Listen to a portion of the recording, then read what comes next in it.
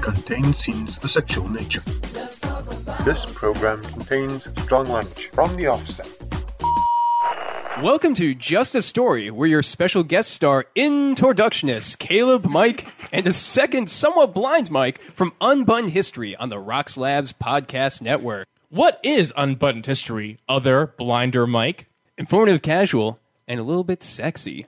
Unbuttoned History is the raucous history podcast for people who want to learn a bit about yesteryear, but with silly voices and swearing. It sounds fabulous. So today we've been asked by the wonderful people at Just a Story to give a little intro to their topic. Yeah. Which is, what is it, Caleb?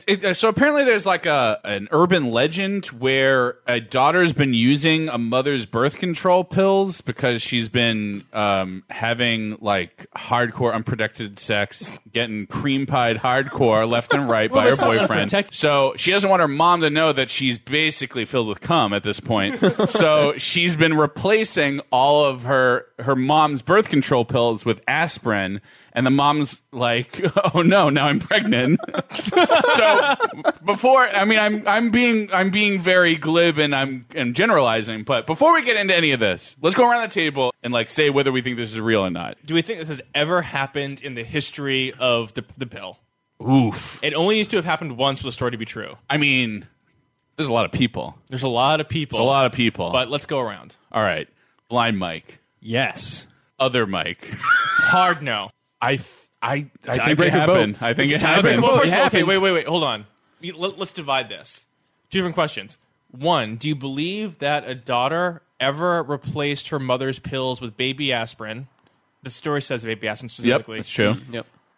That part, maybe. I can get on board with that. The second part, that the mother was fooled by this and then got summarily got pregnant. That's the part of the story I have trouble swallowing, also, even with a tall when glass she of noticed water. that the package has been noticed the package has been crinkled because you gotta pop out pills. You gotta like push them out. Do they have the foil yet? How far back in time is this? Well, that's an important also question. I think like the foil wrap that we all know and love, that probably wasn't the way it was done when the pill first came out. God, I wish the broadcast girls were here. They know all this shit. Yeah. It's probably like those little Necco wafer things. It's probably a package like that. Yeah, it was Pez. It used to be Pez.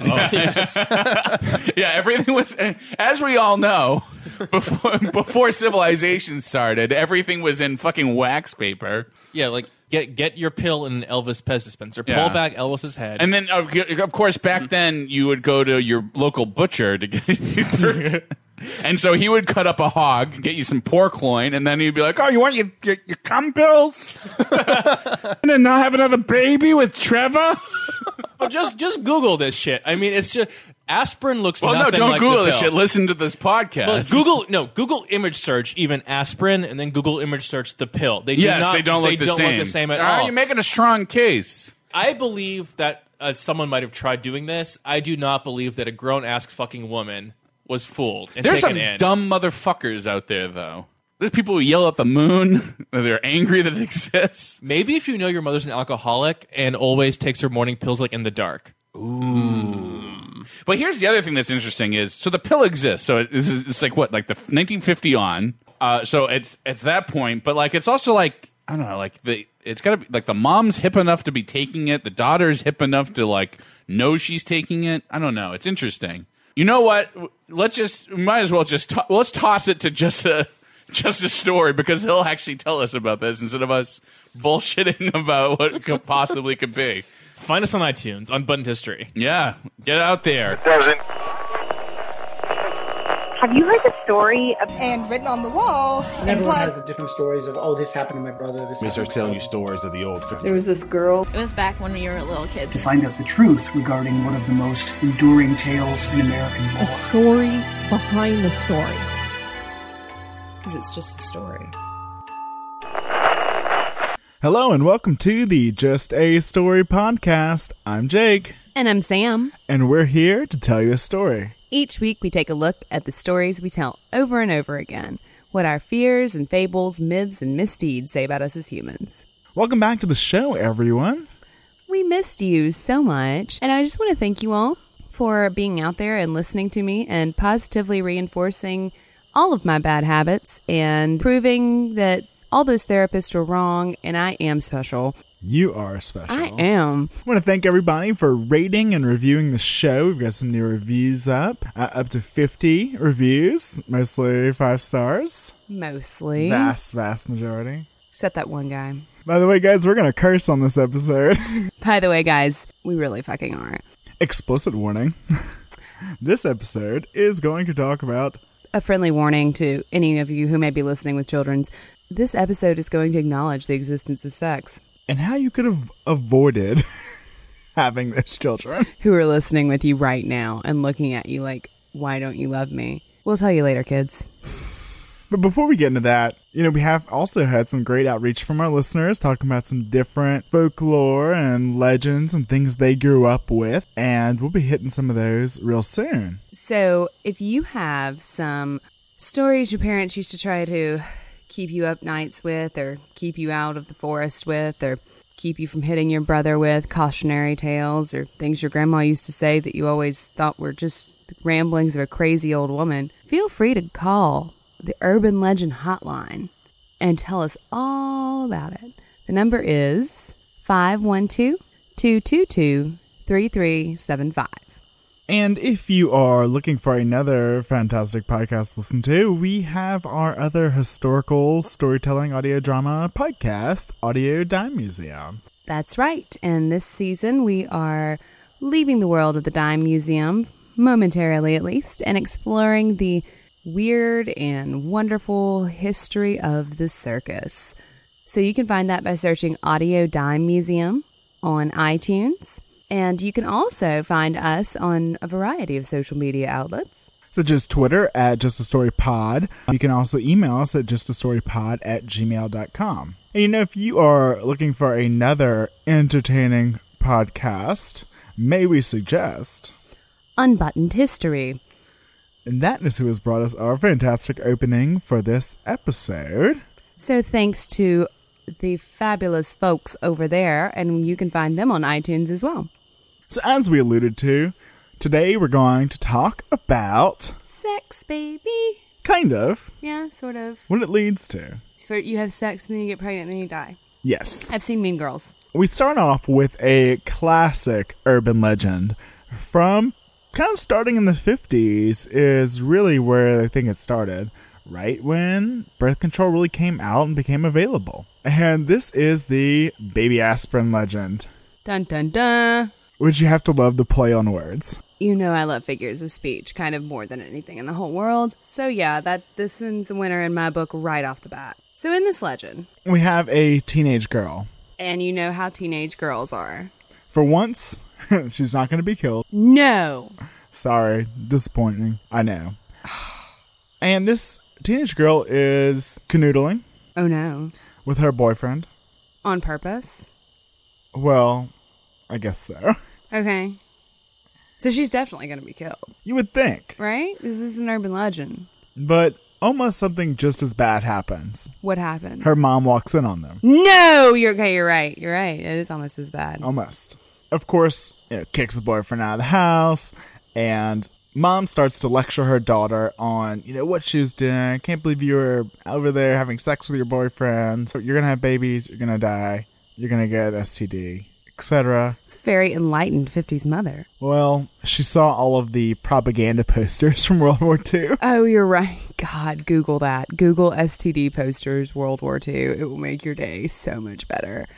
And as she's going on and on about, you can get pregnant, you can die, etc., then daughter kind of has a little smirk on her face and stops mom and says, Mom, I have been taking precautions. She's like, have you been using the devil's prophylactic? She's like, oh no, I'll do you one better, moms. For the last few months, as this teenage girl's been sexually active, she has been borrowing her mother's birth control pills. That's not really something you can share with a friend. Yeah, there aren't extras. She admits that she'd been replacing her mother's missing pills with baby aspirin. Dun dun dun. That's hilarious. And as all good stories go, there's a lovely twist The mother finds out she's pregnant a month later. She should have been taking precautions. Really? And so, as I said, this legend, there's not really a good hard date on where it came from, when it started, but it's been around pretty much since birth control has been around. And by birth control, as we'll call it frequently, we mean the oral contraceptive pill. Right. It's the pill. You know, it started... In quotes. Yeah, well, with a capital P. True. It's so funny because it really is, like in all literature and writing from like the 60s and 70s, when you look at it, when it refers to oral contraceptives, there are no brand names associated with it. It's the pill, and it's capital T, capital P. It has its own little moniker. Right. Even though there's lots of other pills. For lots of other things. Yeah, I mean, some people say that might have come from just people trying to be really discreet about it. You know, going to the doctor and being like, hey, can you get me the pill? Wink, wink. And they're like, Viagra? And they're like, no, the other one. Actually, it's coined by Margaret Sanger. Oh, okay. She started writing in like 1912 that she wished there were a miracle pill. Okay. And then in her later writing, she'd be like, I'm still looking for the miracle pill. And then it became shortened to the pill. So she wanted a new drug? Like Huey Lewis. Yes. When they don't make her sick. Actually, we could probably go through the lines of that song and structure this episode. Ah, we should have. Missed opportunity. Next time we do a birth control episode. So, you know, this legend has some obvious morality to it. And it's obviously morals. And that being, you know, the perils of not having frank discussions about sex with kids. Right. Like the birds and the bees talk. Which one day, Jacob, we're going to look into why it is called that. One day. And of course, the lack of availability of birth control to people that need it. Well, and to be fair, if this legend started circulating late 50s, early 60s, you know, kind of coinciding with the evolution and marketing of early forms of birth control pills, it was not available. There was like a secret handshake and a code knock and a password, and you had to be married, and in some states it was illegal and actually criminal, and it may not have just been mom that was keeping her daughter from birth control pills. Oh, yeah. We were both teenagers once. Were we? Supposedly. I've always been a grumpy old man. That's true. We know that teenagers know what to do to not get pregnant. I sense a tinge of irony in your tone there, sir. So, Sam, what are some things that you grew up hearing would keep you from becoming pregnant? Keeping an aspirin between your knees. See, if the mom had just done that with what her daughter left in her contraceptive pack, everything would have been fine. Would have solved the problem. 2 birds, 1 prescription. It's over the counter. Of course, you always hear you can get pregnant the first time. While I'd like to think that kind of cruel irony doesn't exist in the world, it's medically unsound. Right, because you can definitely get pregnant the first time you have sex. You have always had the same risk of becoming pregnant, with an average over the cycle of being about a 1 in 20 chance. So, sorry if that was all of our listeners' grand plan for avoiding pregnancy for the rest of your life, only doing it once. We have terrible news. So, one of the weirder and more pervasive things that I truly did hear, and I heard of people doing when I was in high school, was the Coke bottle douche. Right. Well, you know, douching has been used for millennia as a way to try to prevent pregnancy. And it's very ineffective. But the logic isn't it's not hard to grasp where people would have gotten that idea. Like, oh, if I just wash it, if I just get it out of there. Right. But it only takes a few minutes for sperm to get to the cervix. And of course, it only takes 1. And so you have to be super efficient and super fast.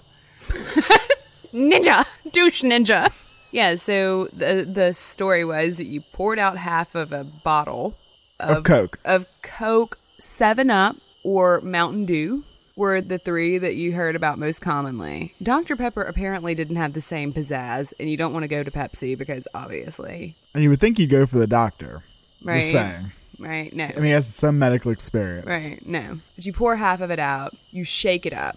It's fizzy. It's fizzy. It seems very uncomfortable. Yeah, I never did it. But I did know people who did that after every sex act. Well, you know, there's a little bit of validity to it. Don't tell them that. Don't. No, you shouldn't do it. No, hey, this is not medical advice. Do not listen. Like, we are not condoning the use of Coca-Cola douches. By the way, this is not medical advice. But there were some studies looking at sperm motility with different soft drinks, showing a reduction in sperm motility when treated with them, down to about 70% of the normal motility, so about 30% decrease, with Diet Coke being the most effective. That's because Diet Coke causes cancer. All the sperm got cancer.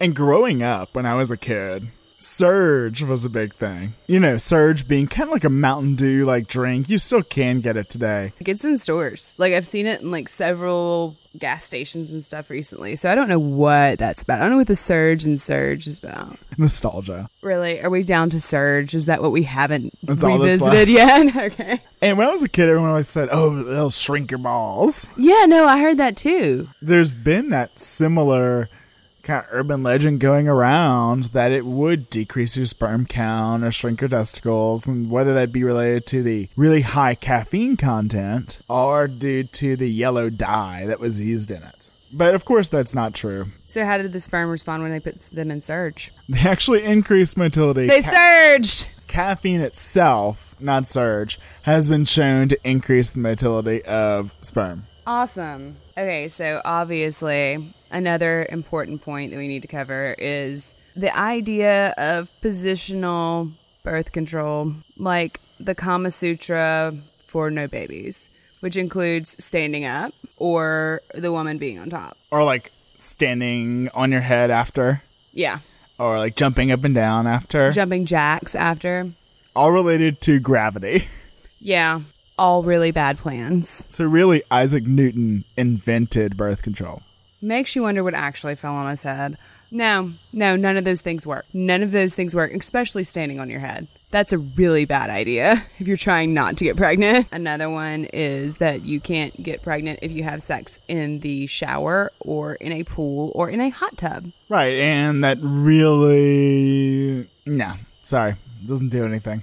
No, it doesn't do anything. But they did on some of the sites I looked at, which I looked at a lot of like teenage sex ed websites. And one of the best ones I found was stayteen.org. So if you have kids who are like preteens or teenagers and they're asking you questions and you don't know all the answers, it's a really good place to send them. I was very impressed with the quality of information and the writing style on that site. It's all very easily digestible and very informative and fact-based. And not sensationalized or dogmatic in either direction. They did have a thing that was like, can you get pregnant if a guy ejaculates in a hot tub and you're in the hot tub with him? And I was like, that's from Glee. Yeah, that legend has been around that like it's sitting on a surface or something like that. And not really. There's really no evidence of that. There are like 2 case reports from Germany, like in the 70s of it happening. Well, it's a hot, wet environment and they can swim. I can see where your brain would be like, yeah, that's totally possible. Right, but the osmotic balance and the pH are off, so it's not going to work. Sorry. So you're a doctor. God. And there's always the idea that if a woman doesn't orgasm, she can't get pregnant. There's also the idea that if a man doesn't orgasm, nobody can get pregnant. Which, unfortunately... Not true. Not true. God, none of it's true. Closer to true. But... Less likely. One of my favorites that I saw was this idea that if a guy just masturbates a lot before he has sex, he'll be out of sperm, and then it'll be completely safe. Yeah, you really don't run out like that. I'm sorry. You will decrease your sperm count if you ejaculate several times before, but you're not going to just dry up. Especially if you're a teenage boy. But, you know, I love medical history, and there have been so many different ways people have tried to prevent themselves from being pregnant and getting pregnant over the course of history. Are you going to share some of those with me now? I might. So one old way of doing it would be using lemons.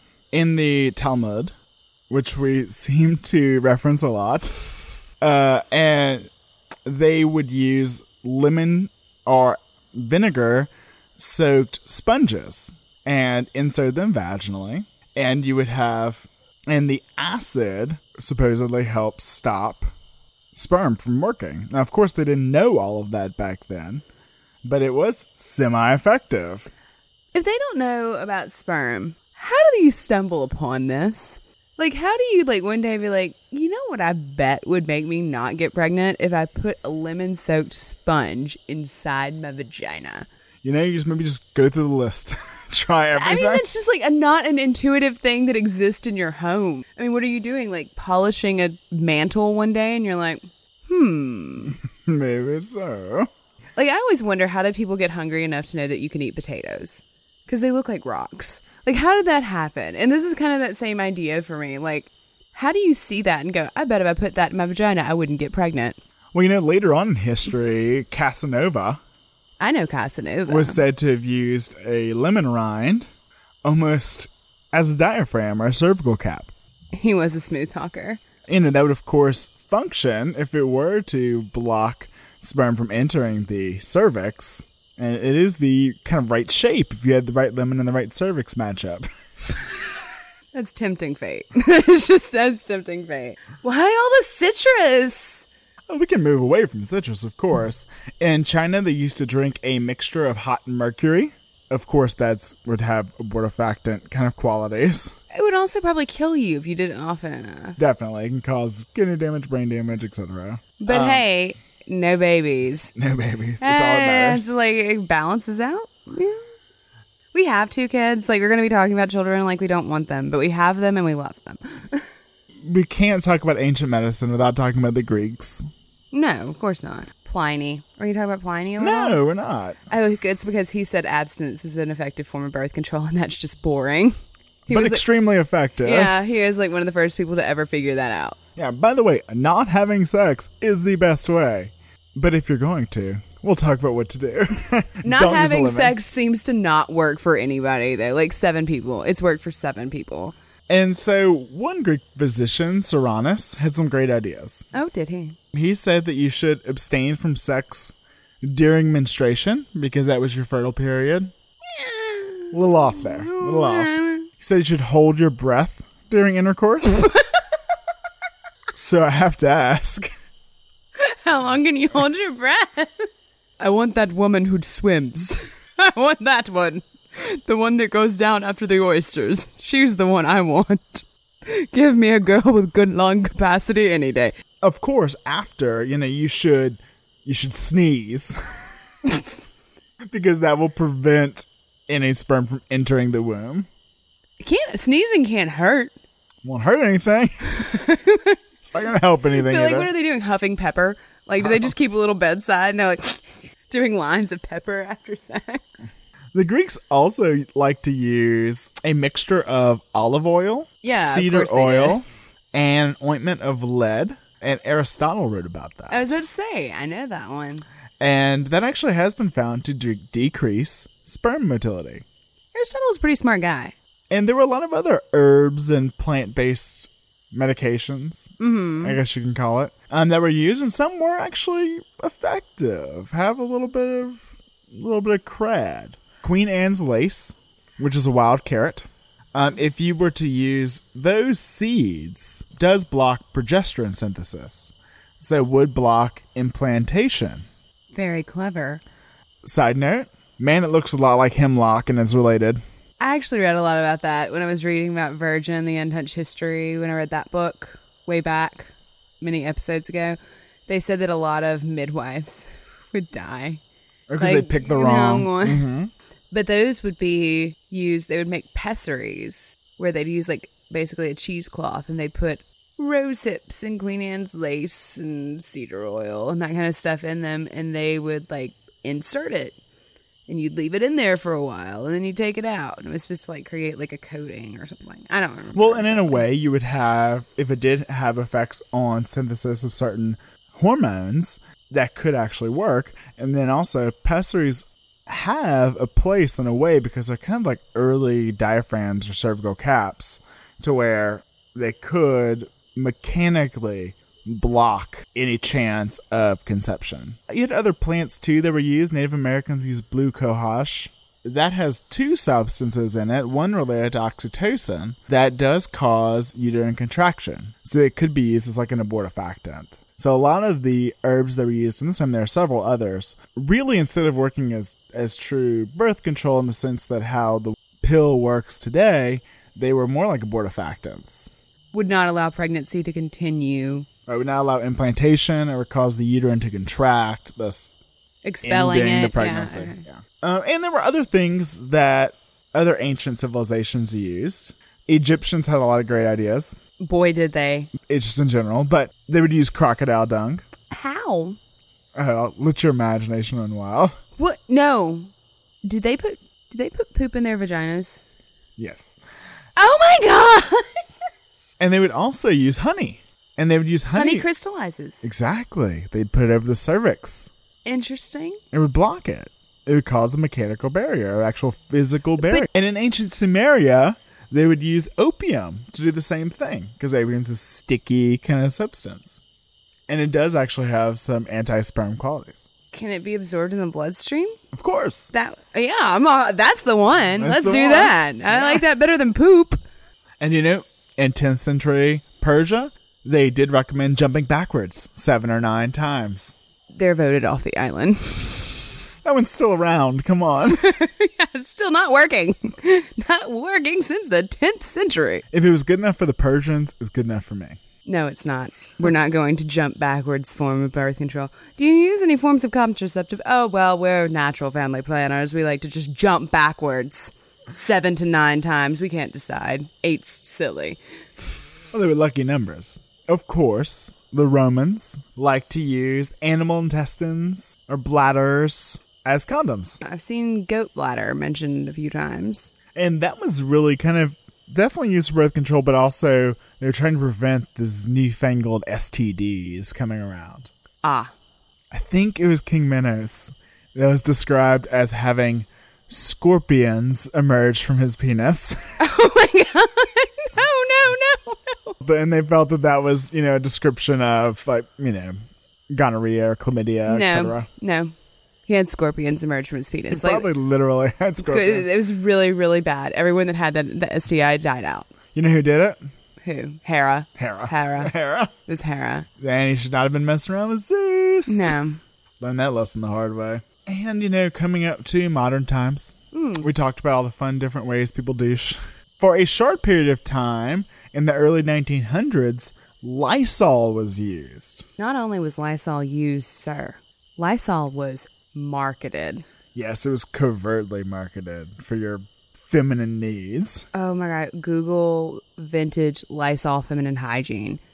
And that's another Google rabbit hole that I suggest you get into right now. It's like, she was a brilliant wife. She only had one flaw, neglecting her feminine hygiene. It was a flaw her husband couldn't tolerate. And then there'll be one, and it's like a woman, and she's on one side of a door, and they've drawn big locks on it. Like, it's very obviously, art department has drawn the outlines of locks. And it's like, her hygiene locked away his love. No. They're horrible. Like, they're so bad, and they're like so misogynist and bullshit, and just, oh my god. It is like seeing patriarchy distilled into a cleaning solution. It is amazing. And we do not recommend using cleaning solutions. Or sodas, or crocodile poop, or honey, or opium, or what else is harmful? Mercury, don't do that. Or Queen Anne's lace, which could very easily be mistaken for hemlock, or... And just, let's not do those You things. can jump backwards. But, yeah, let's do that. But in 1911... there were 193 known poisonings from Lysol douching. Oh my god. With 5 deaths. How did she die? Taking care of her feminine hygiene. Thank God, at least she was a good wife. Her love and life were locked away. And that brings us to the modern era. We're going to talk a little bit about the history of birth control pills. So, the United States is one of the only Western countries in which birth control was literally criminalized. We're so progressive. We are. Thank you, Puritans. So on March 2nd, 1873, Congress passed the Comstock Law. It was an anti-obscenity act that specifically listed contraceptives as obscene material, and it outlawed the dissemination of them via postal service or interstate commerce. Thank you for that, Congress. So this is 1873. This is before our modern hormonal forms of birth control. Correct. So what did that include? Okay, so some of the things that existed before the pill that would have been banned by this apparently include Lysol. No, of course not. It's a cleaning solution. For feminine hygiene. You've got to clean your feminine hygiene. So you have your basic diaphragms. Right, and so a diaphragm is a intravaginal device that physically blocks the entrance of sperm into the cervix. And if sperm cannot get in the cervix into the womb, one cannot get pregnant. Do you know what they're called? Oh, please tell me. Womb veils. Like a bridal veil? Yes. Yes. There were condoms. There were spermicides. The rhythm method. So I guess this would be like materials talking about the rhythm method? Yes. So even like the Pope's favorite form of birth control was outlawed. There were crude forms of IUDs, obviously not at this early point, but before the pill. The cervical cap, there were advances in douche syringe technology. Advances? Yes. Science? Yes, there was science.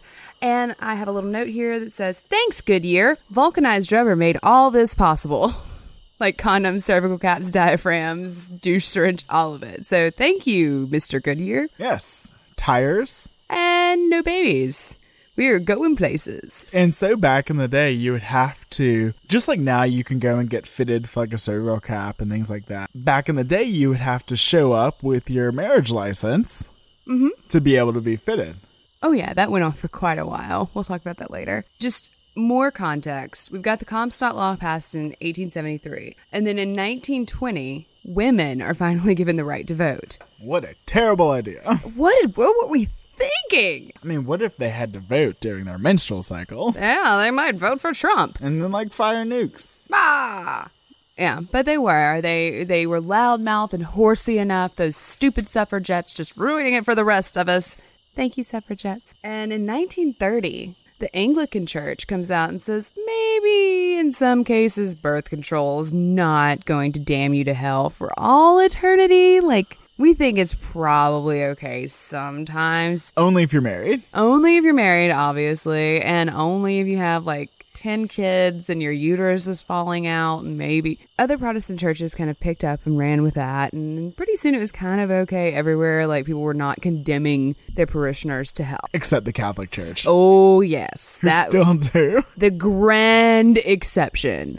So after the Anglican Church said it was okay in 1930, on the last day of that year, Pope came forward and said, yes, we Catholics do have an opinion on birth control, and we have decided you're going to hell. And then in the 1950s, the United States was spending $200 million each year on birth control. So there's a little bit of a market for it. A little bit of a market. And that's not adjusted for inflation. But even in 1950, with that $200 million being spent on birth control, it was still a felony in Massachusetts to exhibit, sell, prescribe, provide, or give out information about any form of contraceptive. And in Connecticut, it was a crime for a couple to use contraceptives. Oh, no. That's 1950. Oh, I'm not surprised. That blows my mind. Being that it's still being argued about this very second. But for couples, like, it's not even, I don't know, it just blows my mind. This is the environment in which we get our 4 leading characters in the development of the birth control pill. Who's in our cast? Well, we have John Rock. Great name. Yeah, is that like our hero? Yeah, I kind of think so. No way. I'm kind of impressed with him. So I think he's kind of the leading man. But our true hero is the leading woman. Yeah. No, it's kind of debatable. Actually.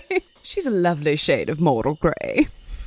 For sure. So, John Rock. Okay, so he was born in 1890 in Massachusetts to an Irish Catholic family, which is interesting. And he became a professor of obstetrics at Harvard Medical School. And he decided that he wanted to specialize in working with women who had fertility problems. He said that those were the women that needed the help the most, like that came in that were sad and distraught, whatever. He felt for them. In later years, his work with women, like real-world experience with women, would lead him to do things like sign petitions to, Massachusetts, trying to get them to decriminalize birth control. And he would be, one of 15 doctors, which is amazing that doctors weren't taking this up as a cause. They're like, that's not a problem. Let me smoke my cigarette and move on. They're like, it's not our job. On that particular petition, he was the only Catholic doctor to sign it in the state. Right, he's going against the Pope. Yeah. Oh, no. John Rock taking on the Pope. Battle Royale. I think he would have won. He opened a rhythm method clinic, which taught couples about the rhythm method in 1936 in Boston. And it was the first institution of its kind in the United States. So he was actually teaching women about how to take control of their body and use natural ways to prevent themselves from having 50 children. He was, because he believed that it was a woman's God-given right to determine what kind of life she wanted and how many kids she wanted, and he was radical. I've said it before, but interestingly enough, this is what the Catholic Church now says should be the way that we control family planning. And he also broke the laws, the state laws in the 1940s, by teaching his medical students about birth control and teaching them to teach their patients about birth control. Radical. He was. Like, it's funny. It's easy to kind of like be like, oh yeah, it's so crazy. But Jesus Christ, he was going out on a limb. I know, I just think about how much we studied birth control in medical school, and I cannot believe that at one time it was considered radical. One rogue doctor in Massachusetts was like, guys. So in 1943, he asked the Massachusetts legislature to let doctors teach people about birth control, please. And then he was still super Catholic, but he wrote a book called Voluntary Parenthood in 1949 that explained birth control to general audiences. Okay, so that's our kind of leading man, John Rock, the ironic birth control champion. So enter our mad scientist. Yes. This man's name is Gregory Pincus, and he was born in 1903 to Russian Jewish parents in upstate New York. His grandparents actually lived on like a big hippie commune. Like a utopia. Yeah. Founded by a Zionist who was like, upstate New York will do until there's Israel. So is he part of the Elders of Zion? Chances are. Oh, no. So in 1934, he was working at Harvard and said he'd kind of figured out how to do IVF in rabbits. So it's in vitro fertilization. Yeah, so like way ahead of his time. Unfortunately, Aldous Huxley had just published A Brave New World and all about eugenics. Yeah, and IVF and like test tube babies. No one has sex for procreation, all those things. And so when a journalist got a hold of the story about the rabbit IVF, they were like, real life Aldous Huxley. Yay. And Harvard was like, hey, Greg, about that tenure thing. No mad scientist at Harvard. Don't be silly. So he was kicked out of Harvard. He decided he would just found his own laboratory. Okay, cool. Because he's a mad scientist. And so he founded one of the first privately run laboratories. Oh, really? For biomedical research in the United States in Shrewsbury, Massachusetts. It was called the Worcester Foundation. They bought an old house, brought a guy over from China and like let him sleep on the floor. And they had a little lab. And it was like a very shoestring operation. Like he and one other guy ran it. The guy would like mow the grass with his shirt off and then come in and do experiments. It sounds very Silicon Valley. So you're like a birth control startup. Absolutely. So he met Sanger at a dinner party in 1951. Margaret Sanger.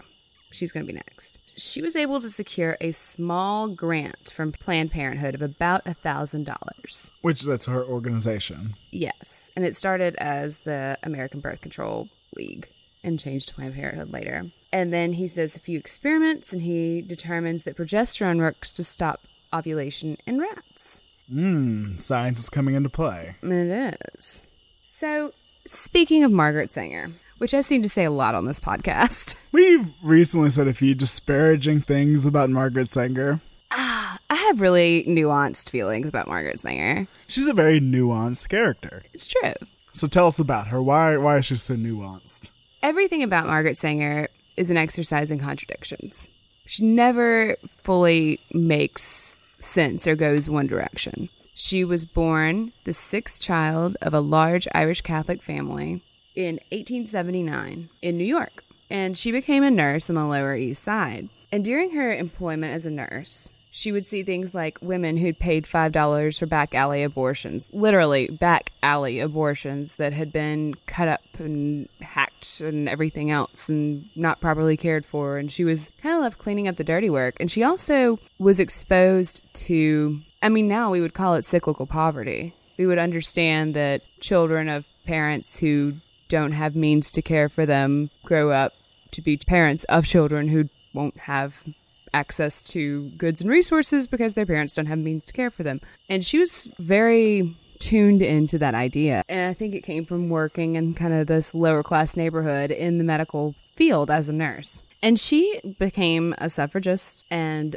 she also became a staunch advocate for birth control. And so she started publishing a journal called The Woman Rebel. And the tagline was, "No gods, no masters." God, that sounds like it could be out now. Right? And people would still be like, can you believe this trash? Oh, for sure. And this was in 1912.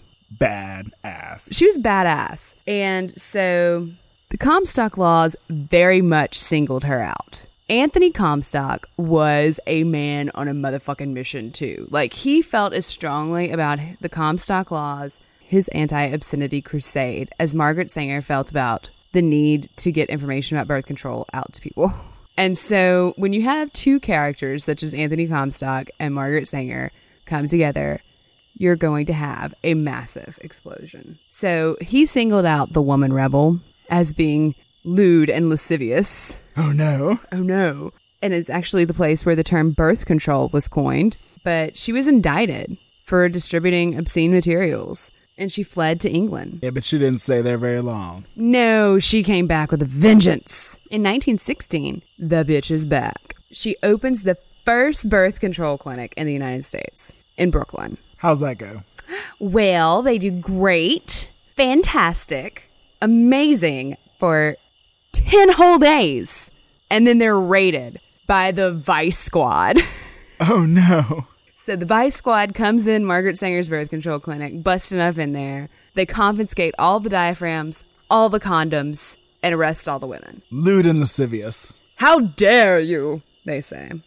Pretty sure they actually said that. And so she is taken to court along with her sister, Ethel Byrne, who is the mother of Olive Byrne, who we've talked about before in our lie detector episode. Pants on Fire. That's right. And she was the polyamorous lover of William Moulton Marsden. That's right. The creator of Wonder Woman. It's all coming together, folks. Just wait till we do the obscenity trials.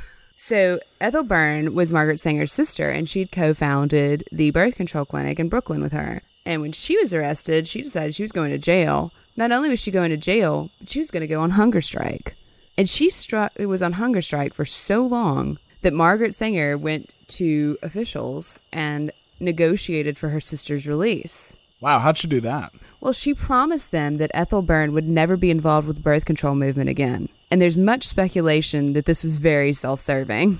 Because while Margaret Sanger would go wherever the wind blew in order to get support for her cause, her sister was very, almost like a purist. And she really didn't want the idea of contraceptives to be tainted with other agendas like population growth or eugenics or anything like that. And so Ethel Byrne was taken out of prison and then taken out of the birth control movement and kind of taken out of history. That's so sad. It really is. I know. Margaret Sanger was a bad bitch in so many ways. This is where some of that gray comes in. Yeah.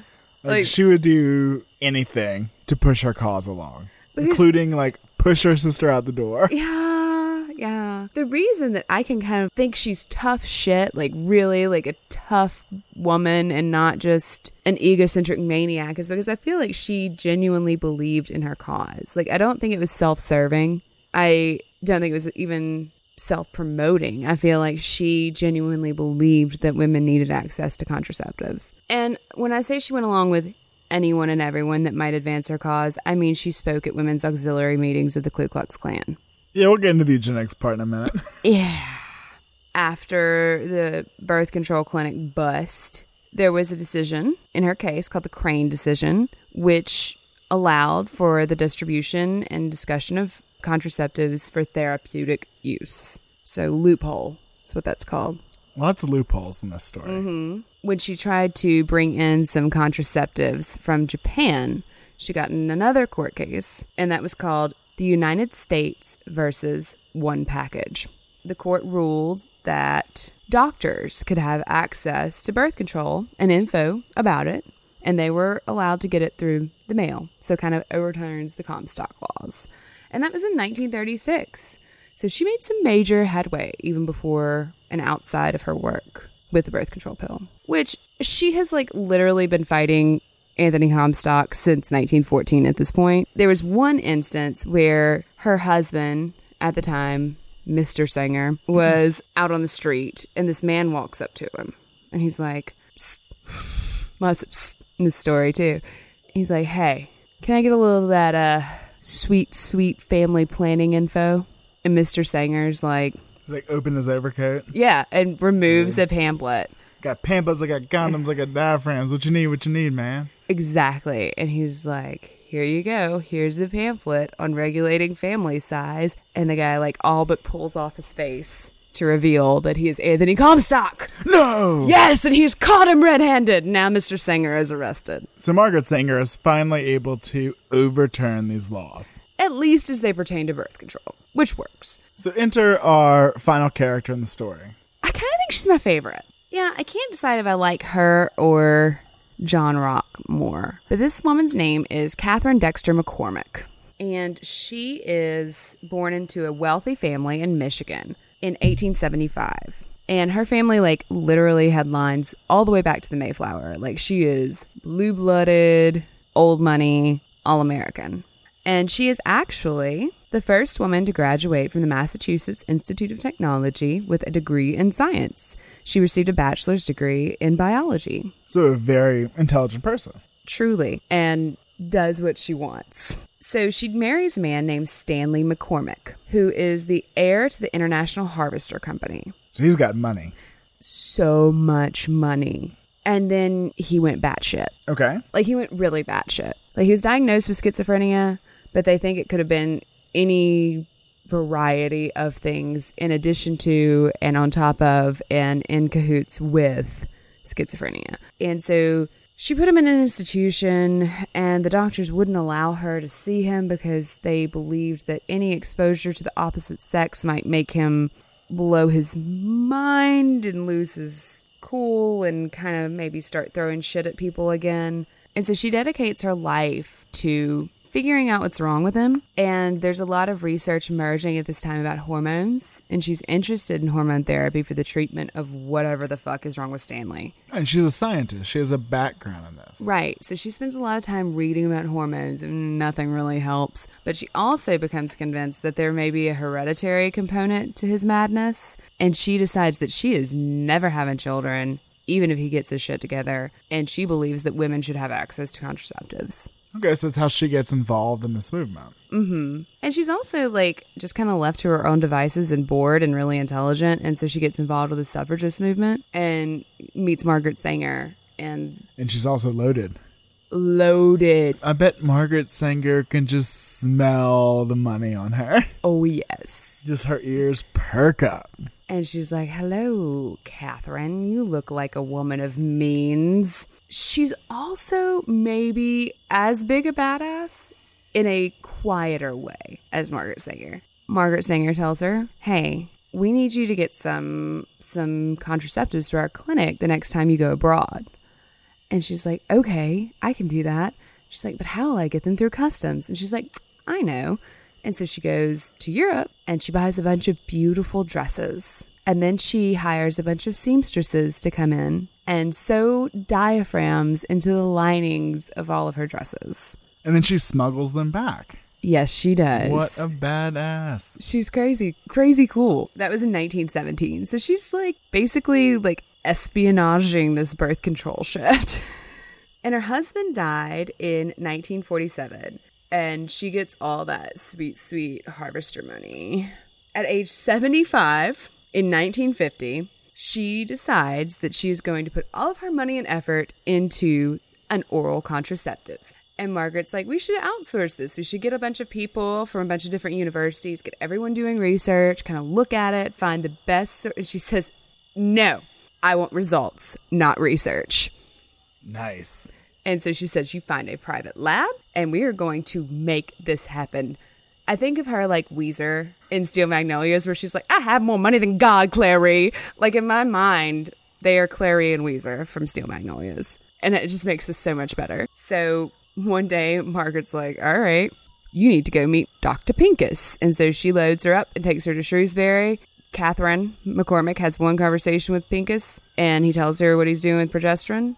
And she kind of nods. She thinks back to her hormone research, considers it, says, how much do you need? He's like, I need a lot. And she's like, how's 40,000? So start. So we have a revolutionary feminist, Margaret Sanger, and her cash cow scientist, McCormick. Yeah. And they meet up with our mad scientist, Pincus, who has been doing a lot of research on the hormone progesterone, on its effects on birth control. In animals. Well, of course. You say, of course. Well, I mean, it's where you start. But do you remember the good Catholic doctor? Dr. Rock. Dr. Rock may or may not have been experimenting with progesterone just a little bit, too. Just a little. He may have been injecting his patients with it. As a form of birth control? No. In what way? In his infertility clinic, he decided since they weren't fertile anyway, may as well just do this and make sure. If an infertile patient could get pregnant while they were taking progesterone, it would really disprove his theory, right? So he was like, can't hurt. And he also believed that there might be some therapeutic effect to getting off of it. And a lot of his patients actually did have what they called the rock rebound, where they would come off of the progesterone and get pregnant. And still used today. Yeah. And still used today, progesterone-based therapy. Right. And that was what he originally thought. And he may have had some interest in the effects of progesterone as an anti-ovulation agent as well. So we've got this entire cast of characters together. We've got the band together. It's true. We do. What great and terrible things do they do? Oh, so many. So Pincus knows that he's got to test this. He knows it's going to work. Like, he sees the science. Which, can you explain the science? Well, the science is actually pretty easy as science goes. Okay. It's the easiest of hormonal things to understand. Can you do it without a diagram? I'll try. Very briefly. The easiest way to think about it is that the female body already has an off switch. That's called death. For ovulation. Oh, okay. And that's called pregnancy. That's called death. All you'd have to do is trick the body into thinking that it was pregnant, and then it would no longer ovulate. In that way, they would give progesterone, and by giving a large dose of progesterone, you can trick the body into thinking it's pregnant, and thus not ovulating. Back to our character drama.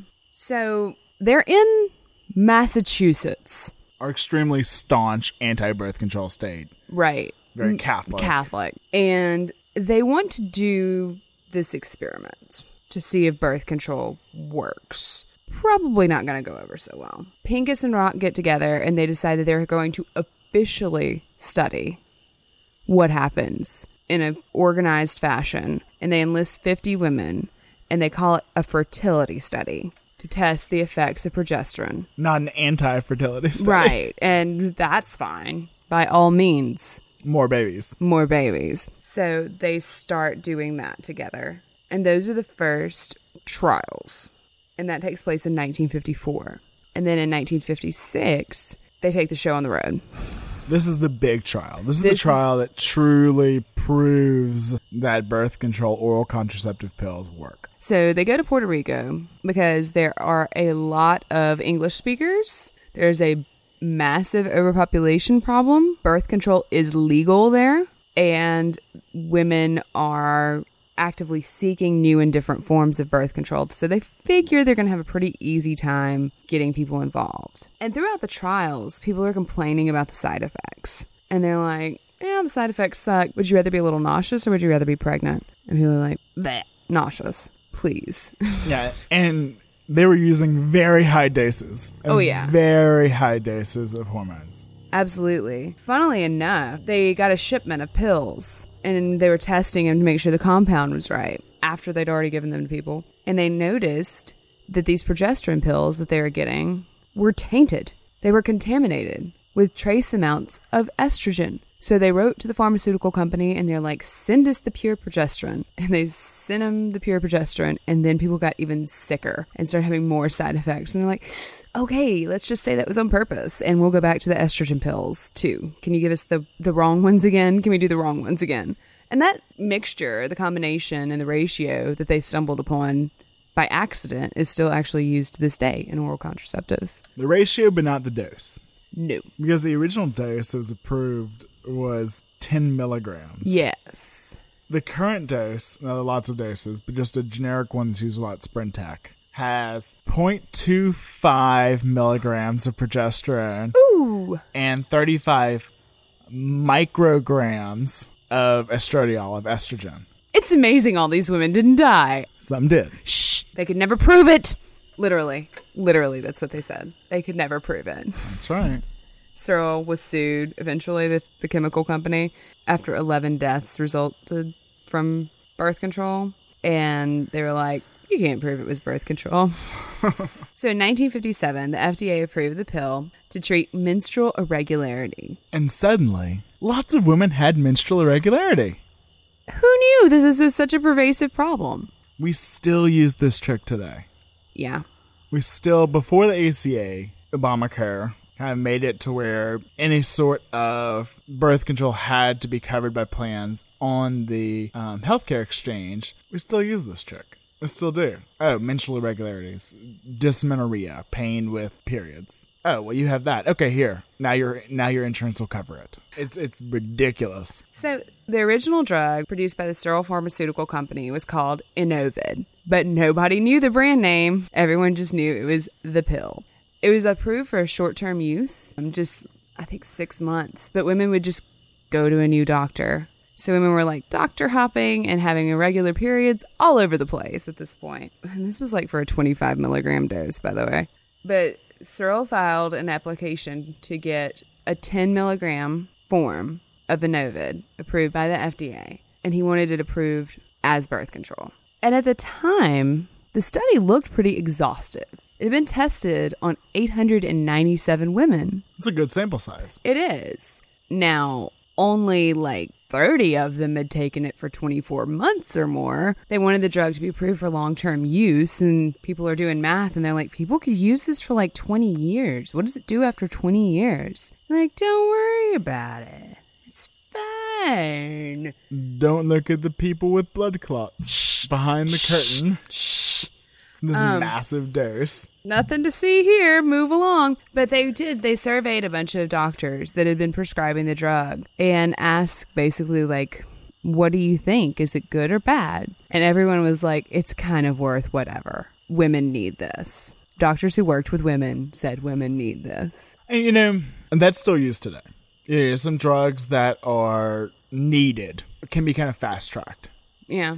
And the benefit outweighs the risk to where they do study it extensively, but they may not give it as thorough of a trial if they can prove that it's fairly safe and they can start using it kind of with caveats. Even as birth control, it was only approved for 2 years of use at a time in its original form. In 1960, the FDA approved Inovid as birth control, which was huge. It was the light coming on. This is what Margaret Sanger and Catherine McCormick have been working toward for years. Margaret Sanger started talking about this in 1912. And it goes down like gangbusters. It kind of does. Not kind of. It kind of does. You have millions of people on it. Oh, yeah. Quickly. But in 1961, it is still a crime to use birth control in Connecticut. So, Dr. Lee Buxton and Estelle Griswold, the executive director of Connecticut Planned Parenthood, decide they're going to open 4 Planned Parenthood clinics in the state of Connecticut. And Lee Buxton is the chairman of the Yale Medical School. There's a little cred. Yeah. So they're welcome with open arms, as Planned Parenthood always seems to be. They're arrested. The director of the Yale Medical School and the head of Planned Parenthood in the state are arrested. And that's around that same time, people start looking at this drug that existed called thalidomide and going, there seem to be some side effects here. Maybe we should test things a little more. Yeah, and so the FDA is like, well, we're going to have to tighten our belts. So just in under the wire. Like if the thalidomide stuff had come out a little earlier, Inovid probably would not have been approved by the FDA. Because they were so worried about everything. So after the arrest, they're going through the appeals process. And that's going to continue for a while. But in the meantime, 2.3 million Americans are using the pill. And the Griswold case comes before the Supreme Court in 1965. And by a vote of 7-2, Griswold versus Connecticut, the court strikes down the Connecticut law prohibiting the use of birth control as an invasion of privacy. Woohoo! No, that's huge. No, it's great. It's huge. But of course, that is married couples. Yeah, because in 1967, it is still illegal for unmarried women to obtain birth control in the state of Massachusetts. But John Rock is continuing his dogged pursuit of getting birth control recognized by the Catholic Church. He says that because it uses natural hormones instead of synthetic chemicals that don't exist in nature, which they are synthetic, but he published a book called The Time Has Come, A Catholic Doctor's Proposal to End the Battle Over Birth Control in 1963. So what was some of the social response to this? I mean, obviously we have the laws outlawing it, making it a crime, but we also have the obvious desire by so many people for this. So it must be bad. Definitely. I feel like that's the way our society works. Well, I saw in 3 different places from 3 different women a story where they said nuns warned them that if they took birth control, even as married women, the faces of their unborn children would haunt them on their deathbeds.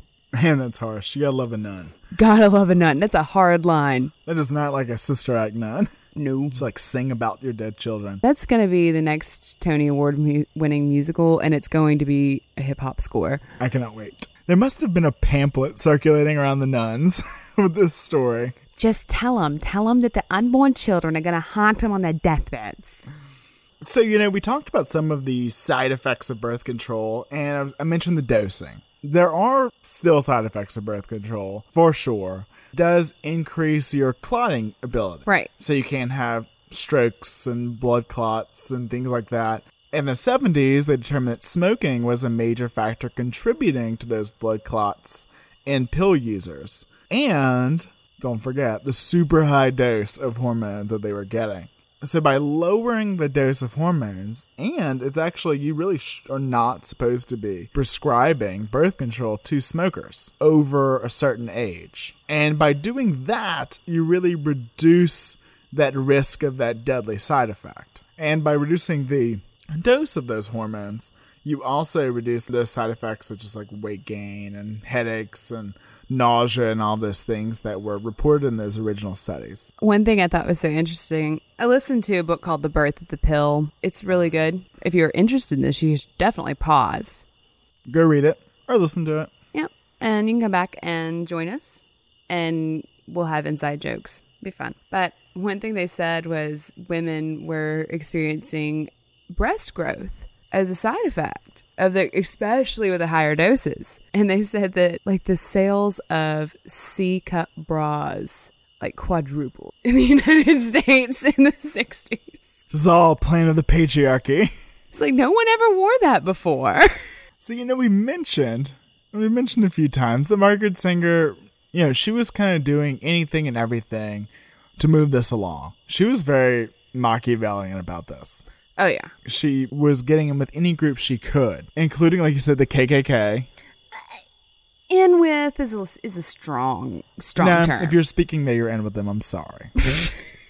I'm it's sorry. Just the ladies' auxiliary. I'm sorry. I don't care if you are tangentially related to the Grand Wizard. While Sanger was involved with lots of different groups, she did get really mixed up with something that taints the history of the birth control pill, and that is eugenics. We already talked about Huxley, Yeah. And he wrote about eugenics and things like that in A Brave New World. Mm-hmm. Excellent book. Another pause. Go read it if you did not read it in high school. And she gets tied up with the eugenics movement, which is very popular at the turn of the century. You know, we think of it as a kind of Nazi thing. And it was, for sure. Oh, no, but you know, the Nazis modeled their sterilization laws on the United States sterilization laws. Because we're awesome. So go think about that for a minute. That's right. And, you know, they used to have lots and lots of talk about eugenics at the turn of the century, including all the baby contests for the best genes. This is what Darwin would have wanted. So in 1883, Francis Galton, a British biologist, coined the term eugenics. And it comes from the combination of the Latin words for good and origin. And he basically wanted to see selective breeding in humans. If we can make a better horse, we can make a better person. It's one of those, like, good in theory ideas. It's like communism. When you, like, think about it for more than, like, half a second. Like, that is terrible. Yeah, you're like, I see what he's saying. No, I don't. I don't at all. No. God, that's terrible. So there were people who were positive eugenicists, and they believed that fit people, fits in air quotes there, should breed basically like rabbits. Just like go fuck like bunnies and bring all your beautiful babies in to rule the world. Now, fit people were generally considered to be middle or upper class people from the Nordic or Aryan lines, and those were really the only people that should be breeding like rabbits. If you're not, no go, son. So we are not. We would not. I'm too short. I would never be allowed to breed. It's done. And I have Gaelic origins. I look way too Jewish. It's true. It's true. And then there were the negative eugenicists who thought that more of an emphasis should be placed on making sure that reproduction was limited in inferior stock. So this is when it gets tied up in, you know, what the Nazis liked about it. Yeah. You know, pulling in race, pulling in the socioeconomic part of it. There were two movements at the time. There was racism, and then you had nativism, which was like not what you would think it is. It's like white people are native to everywhere. And it's like, so you mean like Native Americans? No. But Singer wrote about eugenics a few times and spoke about it a few times. Well, these were people who were willing to give money. There was actually a eugenicist who was giving money in Puerto Rico for other birth control studies at the time that they went to test the pill. But the movement promoted sterilization for racial minorities and disabled people or anyone who was deemed, you know, less than superior. Right, and she commented on that several times. Yeah, in 1920, she publicly stated that birth control is nothing more or less than the facilitation of the process of weeding out the unfit and preventing the birth of defectives. Good job, Margaret. And in another article she wrote about birth control and eugenics, she said, on the contrary, the most urgent problem today is how to limit and discourage the over-fertility of the mentally and physically defective. But some people were very anti-birth control within the eugenics movement because they saw it as, and I quote, racial suicide. Right, and why would that be? Well, because only the intellectually superior were able to figure out all these convoluted methods of birth control. Therefore, the best way to keep the unfit from breeding was just to sterilize them. Oh. And then you had the opposite. You had a lot of people in the civil rights and black community advocates saying this was like a black genocide. Yeah, they resented the fact that a lot of Planned Parenthood clinics would be established within black communities. And these are mostly run by white personnel. And so you have this kind of very obvious problem with optics where you have white people telling black people not to have a bunch of babies. You know, you still hear some of this rhetoric about birth control, but also about abortions. But now, I mean, everybody's cool with birth control. Pretty much, yeah, except the Catholic Church. And a lot of fundamentalist Christian groups. Yes, but they don't have a pope. I don't know if they get to, like, officially weigh in. Oh, but they have the internet. Oh, no, someone told them? Who told them? I know, technology's the devil, get off. But not like that. For heaven's sakes, not like that. So, I found a video, and it was phenomenal. There were graphics, there was text on the screen, there was a sad, melancholic female narrator who implored me not to kill babies. It had everything. I laughed, I cried, I had a rage blackout, and it told me some things about birth control. Oh, well, this had to be super helpful. It was. Okay, so this was just a fundamentalist anti-birth control explaining the perils and evils of birth control video. Propaganda, if you will. Oh, yes. Okay, so some of the things that I learned from watching this informative video were that men will no longer find me desirable if I use birth control because it makes my pheromones go away. I wish there were a doctor. Yes. A medical professional. Me? Hands up. Hands up. Okay. Me? You. Yeah, tell me. Tell me. Can I mansplain some things? Oh, please do. My little tiny woman brain can't process all these major important facts without graphics. And, oh, well, I don't know if it's mansplaining if you actually are an expert, but... Okay, fine. But let's talk about this. You know, this video was great because I loved that it cited its sources. It did. Oh, cite your sources. They've been listening. They must listen to the podcast. Oh, I'm sure. And hate it. Yes.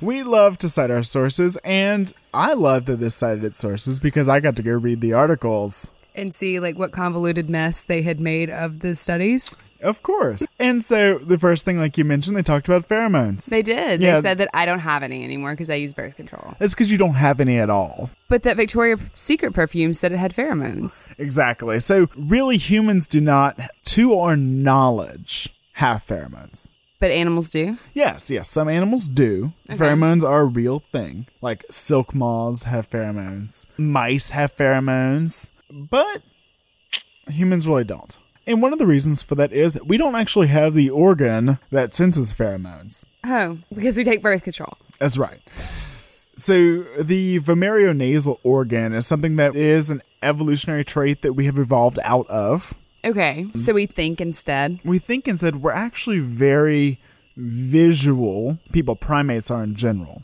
Okay. And so pheromones are not as necessary because we're very visually cued creatures. Okay.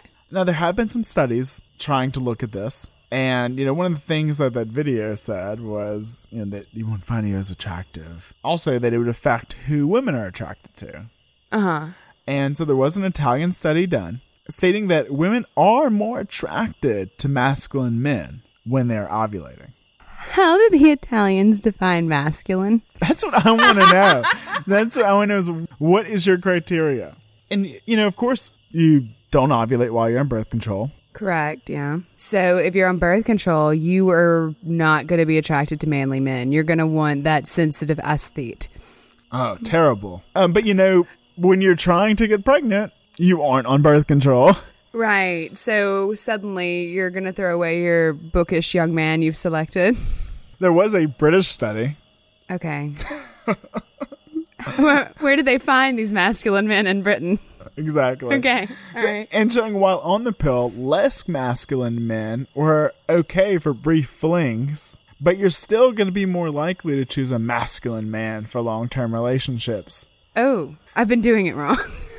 Again, I wonder how they define these characteristics. You know, Michael Caine is their version of a masculine man. Hey, he's pretty masculine. But, you know, you also have other people that like to cite that women sync up their cycles when they're together. Uh-huh. Also disproven. What? Yeah, it's been disproven very recently. How am I going to know if I'm bonded with a female group if our cycles don't sync up? I don't know. Fine, take your science. So apparently, according to this paragon of journalistic excellence, this video, birth control confuses men. We're easily confused. They don't know what to do because they have nowhere to put their seed. Men are only attracted to fertile women, not even supermodels who are contracepting. So they cited this. So I did go ahead and read this article, and actually, it's a great review article on pheromones and birth control and human sexuality. It didn't say anything about supermodels. I don't know where they got this information from, but it was not listed in this article. So this really is bullshit. It's bullshit. Sorry. It's just bullshit? It's just bullshit. Is that your medical opinion? Well, because, as you like to talk about in your evolutionary biology reading, we have masked ovulation. The key to human existence. Why women should be in charge. All of those things. Masked ovulation is actually really important to societal structure.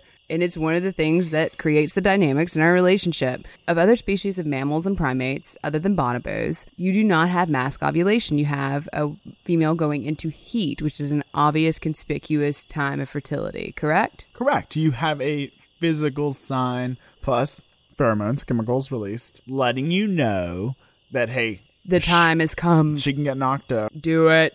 So we don't have that. So we're lucky. Because we don't have this small window of fertility. We have lots of windows of lots of fertilities. So that makes sense. It's good means for creating societies, long-term bonds, family structure, all of those things, because we keep each other guessing. Exactly. It is a way, as some sociologists like to say, which I love the wording, for women to trick men into bonding. I actually have so many problems with that wording. Even if Steven Pinker says it, it is very hard to think that that is the entire basis of our existence. Tricking men into bonding with us. We are crafty, crafty creatures. But it does give women a bargaining chip, without a doubt. Right. So, supermodel or no, they're not going to know when you're fertile. Exactly. Because we've evolved to not show when we're fertile. Our melancholic narrator asks, mournfully, what's a man to do when the majority of women are contracepting and he no longer finds them desirable? Which, first of all, contracepting. Yeah, I don't know if that's even a word. But I love the idea that I would never find a woman desirable unless they were ovulating. I love the idea that a man named Lionel Tiger exists in real life. Yeah, and so his study, done in the 70s, was on monkeys. So he took a group of monkeys and he had the alpha male and had several females. A harem. And he gave a few of them the Depo shot. Birth control. Which is a long-term form of birth control. Works for about 3 months. So they were no longer ovulating. He no longer found them attractive. And he picked different women. Different monkeys from the harem that were ovulating. And then he gave all of them Depo. All of the lady monkeys in the harem got birth control. Yes. And he became very confused. Were they liberated? Did they go all Caesar on his ass and take over? Yes, it was very plenty lady apes. Okay, so he got very confused and didn't know what to do with himself. And started being gay and stuff. I didn't know that was an option. That was one of the sources for people saying that birth control is making people gay. Oh, no. Thanks, Lionel. But we can go back to just a minute ago. All right. And say, oh, wait. Monkeys have visible ovulation. They go into heat. So, of course, he's not going to find these monkeys sexually intriguing because they're not going into heat. So he's going to pick female monkeys that are going into heat. It seems so logical, right? No, obviously you need to extrapolate and push your moral agenda onto these monkeys. Wait. Hold on, I just hit another snag with this. Why would monkey behavior have any bearing on human behavior since we're not even related to them? Right. The people that are using this study are the same people that are saying we're not evolved from primates.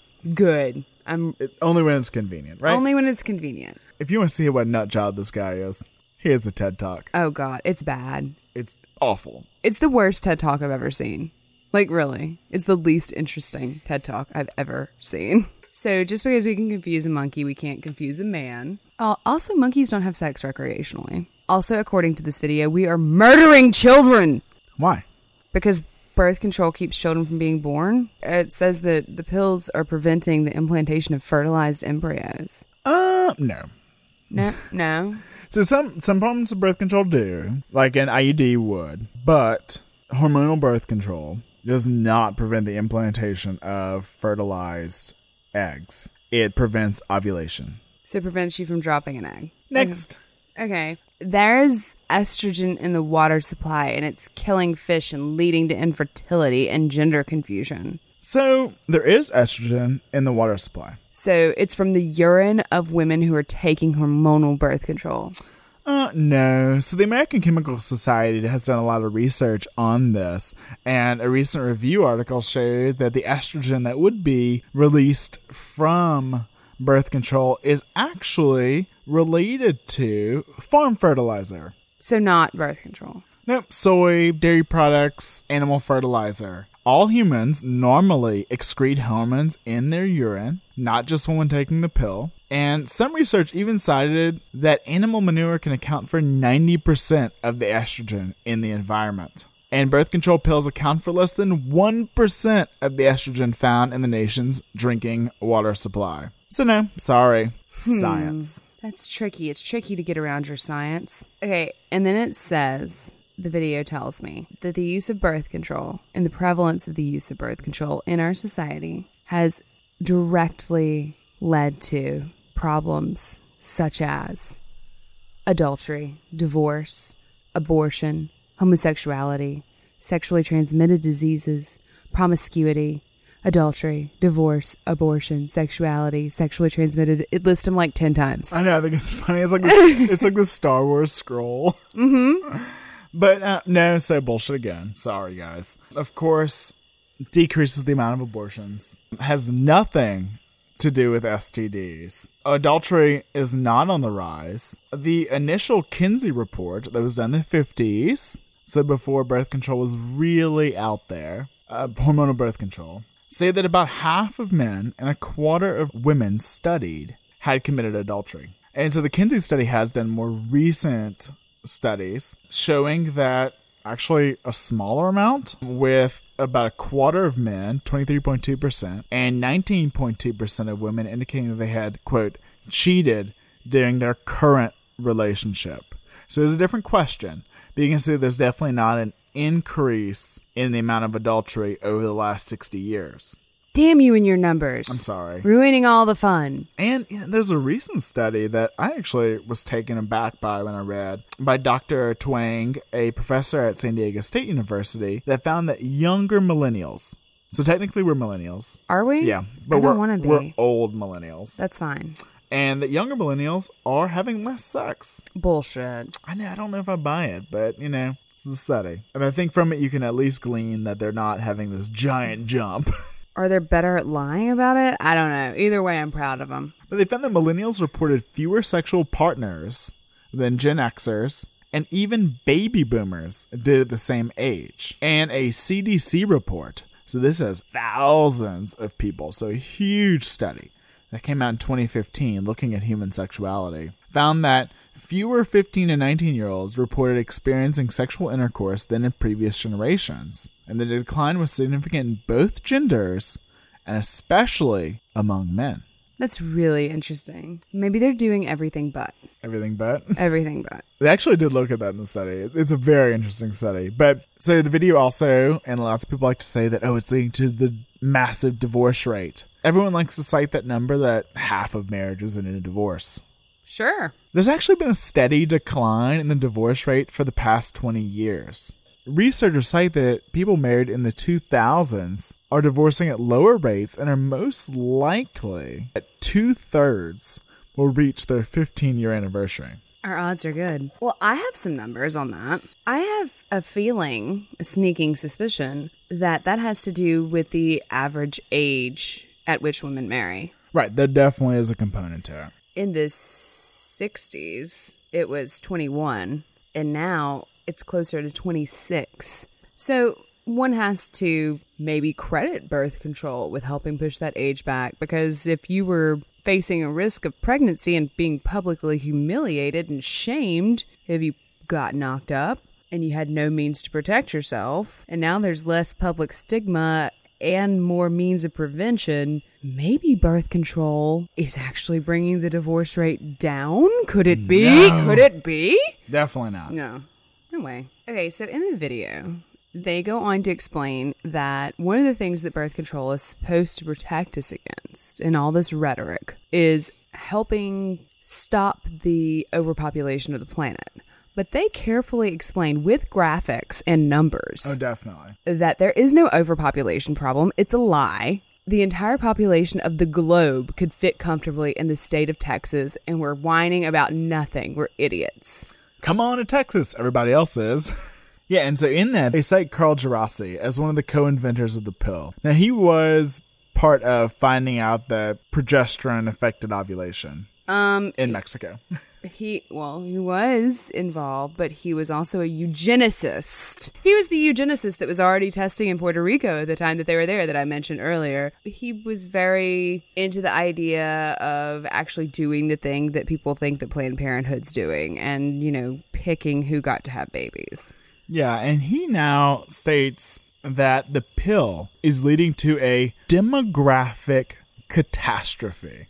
Well, that's some shiny ass spin. That's really impressive wordification. Oh, yes. They like to cite, especially in this video and in other sources, all of these countries that are not repopulating, so not having enough babies to keep their population at a level state or more. Okay.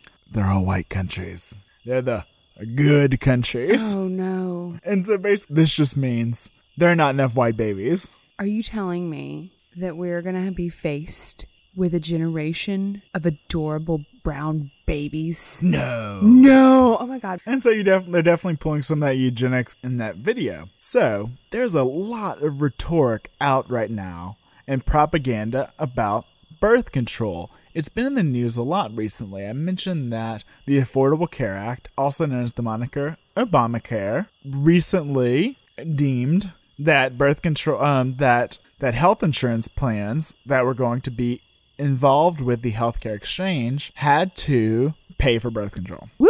Good job. Awesome. Put that one in the W column. We're on top of it. But except for Hobby Lobby.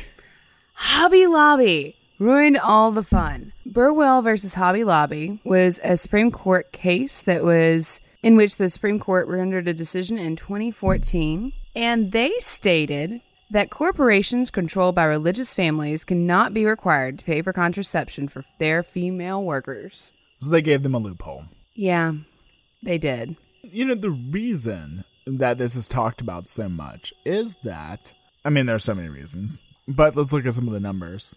By 19 years old, about 7 in 10 teens have had sex. Okay. And about 2,000 teens in the U.S. get pregnant every day. And those are numbers from Planned Parenthood. That seems like a lot. Of course it is. These unplanned pregnancies can lead to a lot of problems. Now, of course, you can have an unplanned pregnancy and everything go just fine. It does not decrease your worth at all. Maya Angelou was a teen mom. But there's not a doubt that it can lead to socioeconomic hardship. It makes things harder. It makes your life harder. If your options are to have a baby when you're 15 or to not have a baby when you're 15, your life is going to be harder if you do. You're responsible for yourself and someone else. That's just basic reasoning. That's not a judgment. Well, and you have to remember, there are ways to prevent this. Yeah. And there are a lot of people doing things about it. That's true. We talk about Planned Parenthood. Yes, we do. In case you've not gathered, in the last 43 episodes, we're crazy Austin liberals. Yeah, we kind of are. Guys, come on. If this is a shock to you, I'm sorry. Get your car back on the road, pick your jaw up off the floor, recover from the shock. And, we want to, of course, before we go into the next topic, encourage you to support Planned Parenthood. Go onto the website, make a donation. We're going to be making a donation from this episode. We're going to take all the proceeds we make from this episode and donate it to Planned Parenthood. And we really encourage you to do the same. It's a worthy cause, and they do some good work. And you may ask yourself, does birth control really make a difference? I found myself thinking, like the kids who don't seek out birth control, whose parents are not supportive, they're the ones that are having trouble, those that can't afford it. It's not just people who don't get it because of moral reasons. It's availability. Like, does it make a difference if it's accepted in society, or is it a question of availability? I think it's a question of both. I do too. And there was actually a really interesting large-scale experiment that was conducted in Colorado between 2009 and 2013. So they made long-acting reversible contraceptives, or LARCs, available at no cost. And so those include IUDs and implants. So those are things that can be placed and provide up to 5 to 10 years of birth control, where you don't have to remember taking a pill, or you don't have to worry about your daughter stealing your pills and replacing them with baby aspirin. And it's something that is reversible, so you can take it out and you're fertile pretty much immediately. So they offered them free of charge, which they are very expensive if you're not covered. It's one of the more pricey options. Not in the long term. That's actually not true. Not in the long term. Yeah, it is actually covered by most insurances because it's cheaper than paying for birth control for 5 years. Like pills. But if you're going to pay for it out of pocket, it hits hard at one time. Definitely. About 30,000 women took them up on their offer. And this was done for 6 years. And so they got their numbers back in 2013. They started getting some significant data. And they found that between 2009 and 2013, the birth rate among teenagers dropped by 40%, and the rate of abortions dropped by 42%. And it was especially pronounced in the poorest parts of the state. That's incredible. It's amazing. You see a huge drop in abortions. You would think that people that were pro-life would be all about this. Right, you would. We'll get there. You would be wrong. In 2009, half of all first births happened before women aged 21. And in 2014, the average age for first birth was 24. Yeah, you've seen this huge decline in teen births over the last few years. Some of that has to do with education, availability of information, i.e. the internet. Mm-hmm. Some of it has to do with birth control. There's even studies showing that shows like Teen Mom and 16 and Pregnant on MTV actually helped raise awareness and helped very directly decrease the amount of teen births. Wow. Now, one interesting facet of the laws in Colorado is that they do not require parental consent. Oh, that's going to piss some people off. Right, because it's our parental duty to discuss these things with our daughter when we find them canoodling with their boyfriend and say, why aren't you taking precautions after the fact? But for every dollar spent on birth control, they estimate that they save $5.85. So a 6-time return. Right, on like Medicaid and like assistance programs for mothers with young children. And the decline in WIC was a quarter. Huge savings. Huge. So if you care about money, if you care about government spending, if you care about abortions... If you care about government spending, they estimate that they save taxpayers $80 million. Cool, 80 mil. And teen birth rates are declining nationally, but not at the rate that they are in Colorado, where this program was going on. So 20% of all women in Colorado have long-acting reversible contraceptives. And in the nation, only 7% do.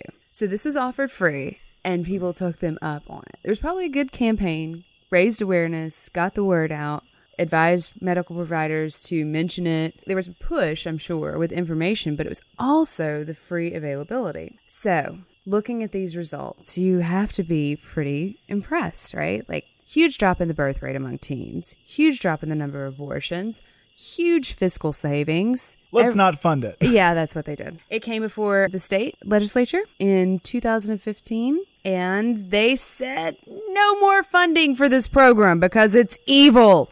It's the devil. The devil needs to stay out of my vagina. Yeah. Or more likely, the devil needs to stay out of my children's vagina. Yeah, I think that's actually it. Despite the fact that 6.6 million pregnancies a year in the United States are unplanned, and the fact that the American Academy of Pediatrics recommends long-acting reversible contraceptives as its first line of contraceptives for adolescents. Because it is the most effective, with the Implanon, the implantable progesterone, birth control being 99% effective. Despite that, and despite the fact that it's fully supported by Planned Parenthood, who has kind of got the market on birth control research cornered, no.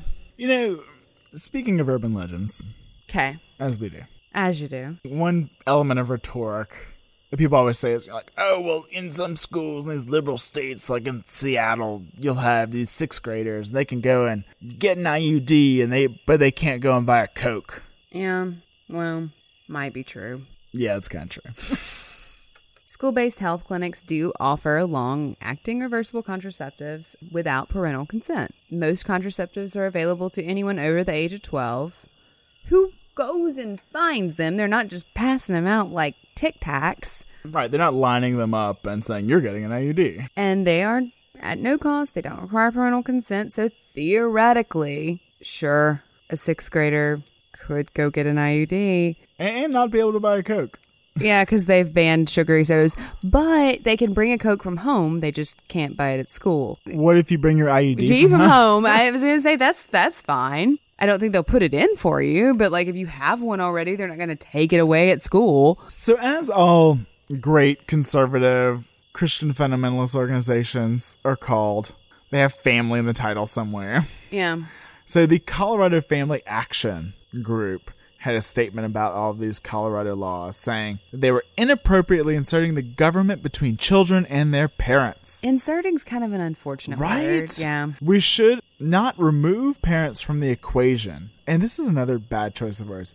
Equipping teens for safe sex without their parents' consent. Just like even saying the safe sex thing, like without their parents' involvement bypasses this critical parental right and responsibility. Colorado taxpayers should not be paying for the Cadillac of birth controls for minor children. I don't know if you can hear this pregnant pause out there.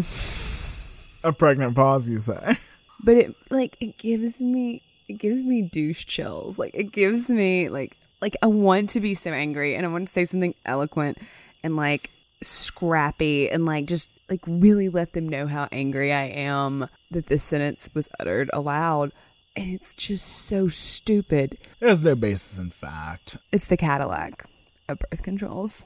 I mean, we're not going to buy all these poor people Cadillacs. It's carrying so many undertones, and just the choice of words is so poor throughout that statement. Equipping teens for safe sex is bad because, like, there's nothing you can say that makes that true. There's no because you can add. You cannot complete that sentence in any way. Equipping teens for safe sex is bad because no. Because I don't want my daughter to fuck that guy. It doesn't matter how much you want it. I don't want her to. Neither do I, but this is very much related to minors' access to birth control. Preserving their health, safety, well-being, mental stability, self-image, that's not important. Personal right and entitlement to free speech and First Amendment, liberty, justice. What guns? I don't know. Bare arms. What are you doing? It just makes me so angry. But these are minors. What about grown-ass women? Grown-ass women can have all the birth control they want. Oh, good. Just kidding. Unless Hobby Lobby has anything to say Hobby about Lobby says no. Chick-fil-A probably does too. I don't know that. But neither of them are open on Sunday, and it ruins my life. So do you remember Sandra Fluke? Sounds familiar. Okay. So during the ACA legislation going through, do you remember what a headache that was? Does anybody else? Because it was awful. I listened to NPR a lot during that time, and I wish I hadn't.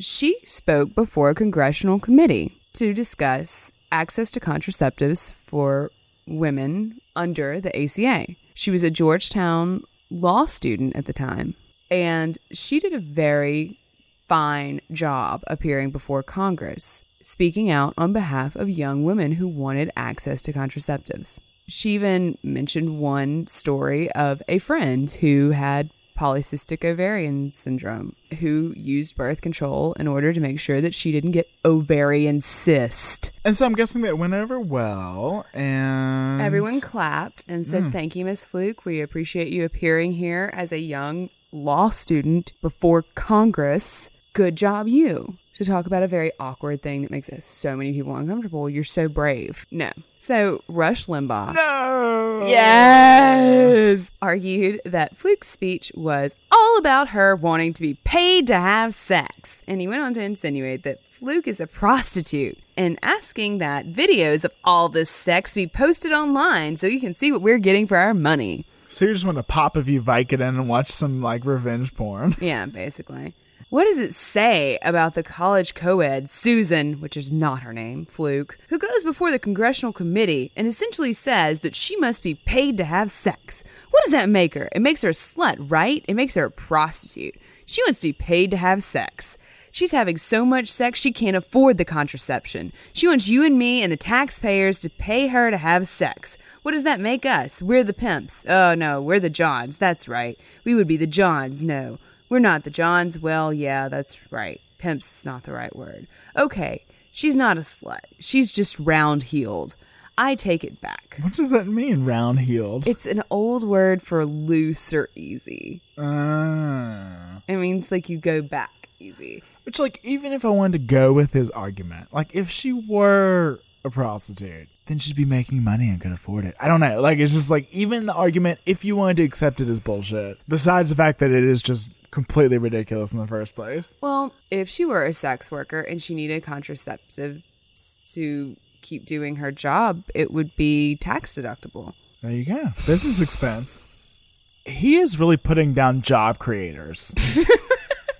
Well, I love that he's like, she's having so much sex she can't afford all the contraceptives. Like, she's using a birth control for every sex act. That's like a birth control pill. Like, is that how it works in his mind? Like, he doesn't even understand the concept. She wants to be paid to have sex. This happened in 2012.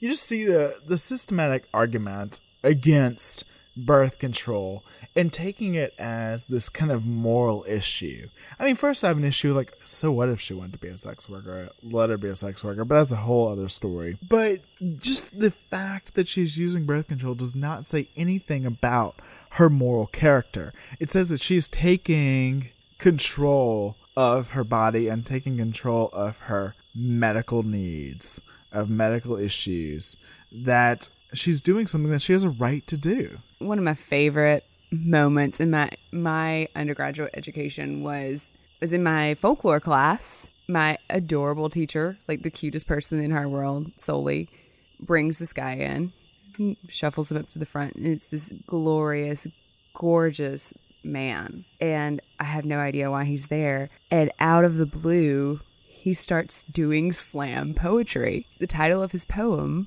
was, "If men could get pregnant, abortion clinics would have drive-through windows." And I thought it was amazing. And it's uncomfortably true. It's uncomfortably true how this has become such a moral issue. Has become such an issue related to gender. Right, because when you see Hobby Lobby executives, they're always represented as men. And the people who need contraceptives in order to keep their family size as they want it or continue to pursue their career or whatever, they're always represented as women. As poor, low socioeconomic women. Or sluts. Bobble-headed sluts. But you have the old white men as the establishment, and you have the young rebellious women who are either too stupid or too careless to take care of themselves. Unable to control their desires. That's just a story. Yeah. It's just a story.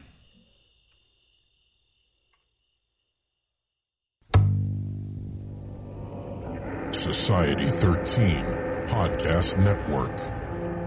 Redefining podcasts. Society-13.com. I like to listen.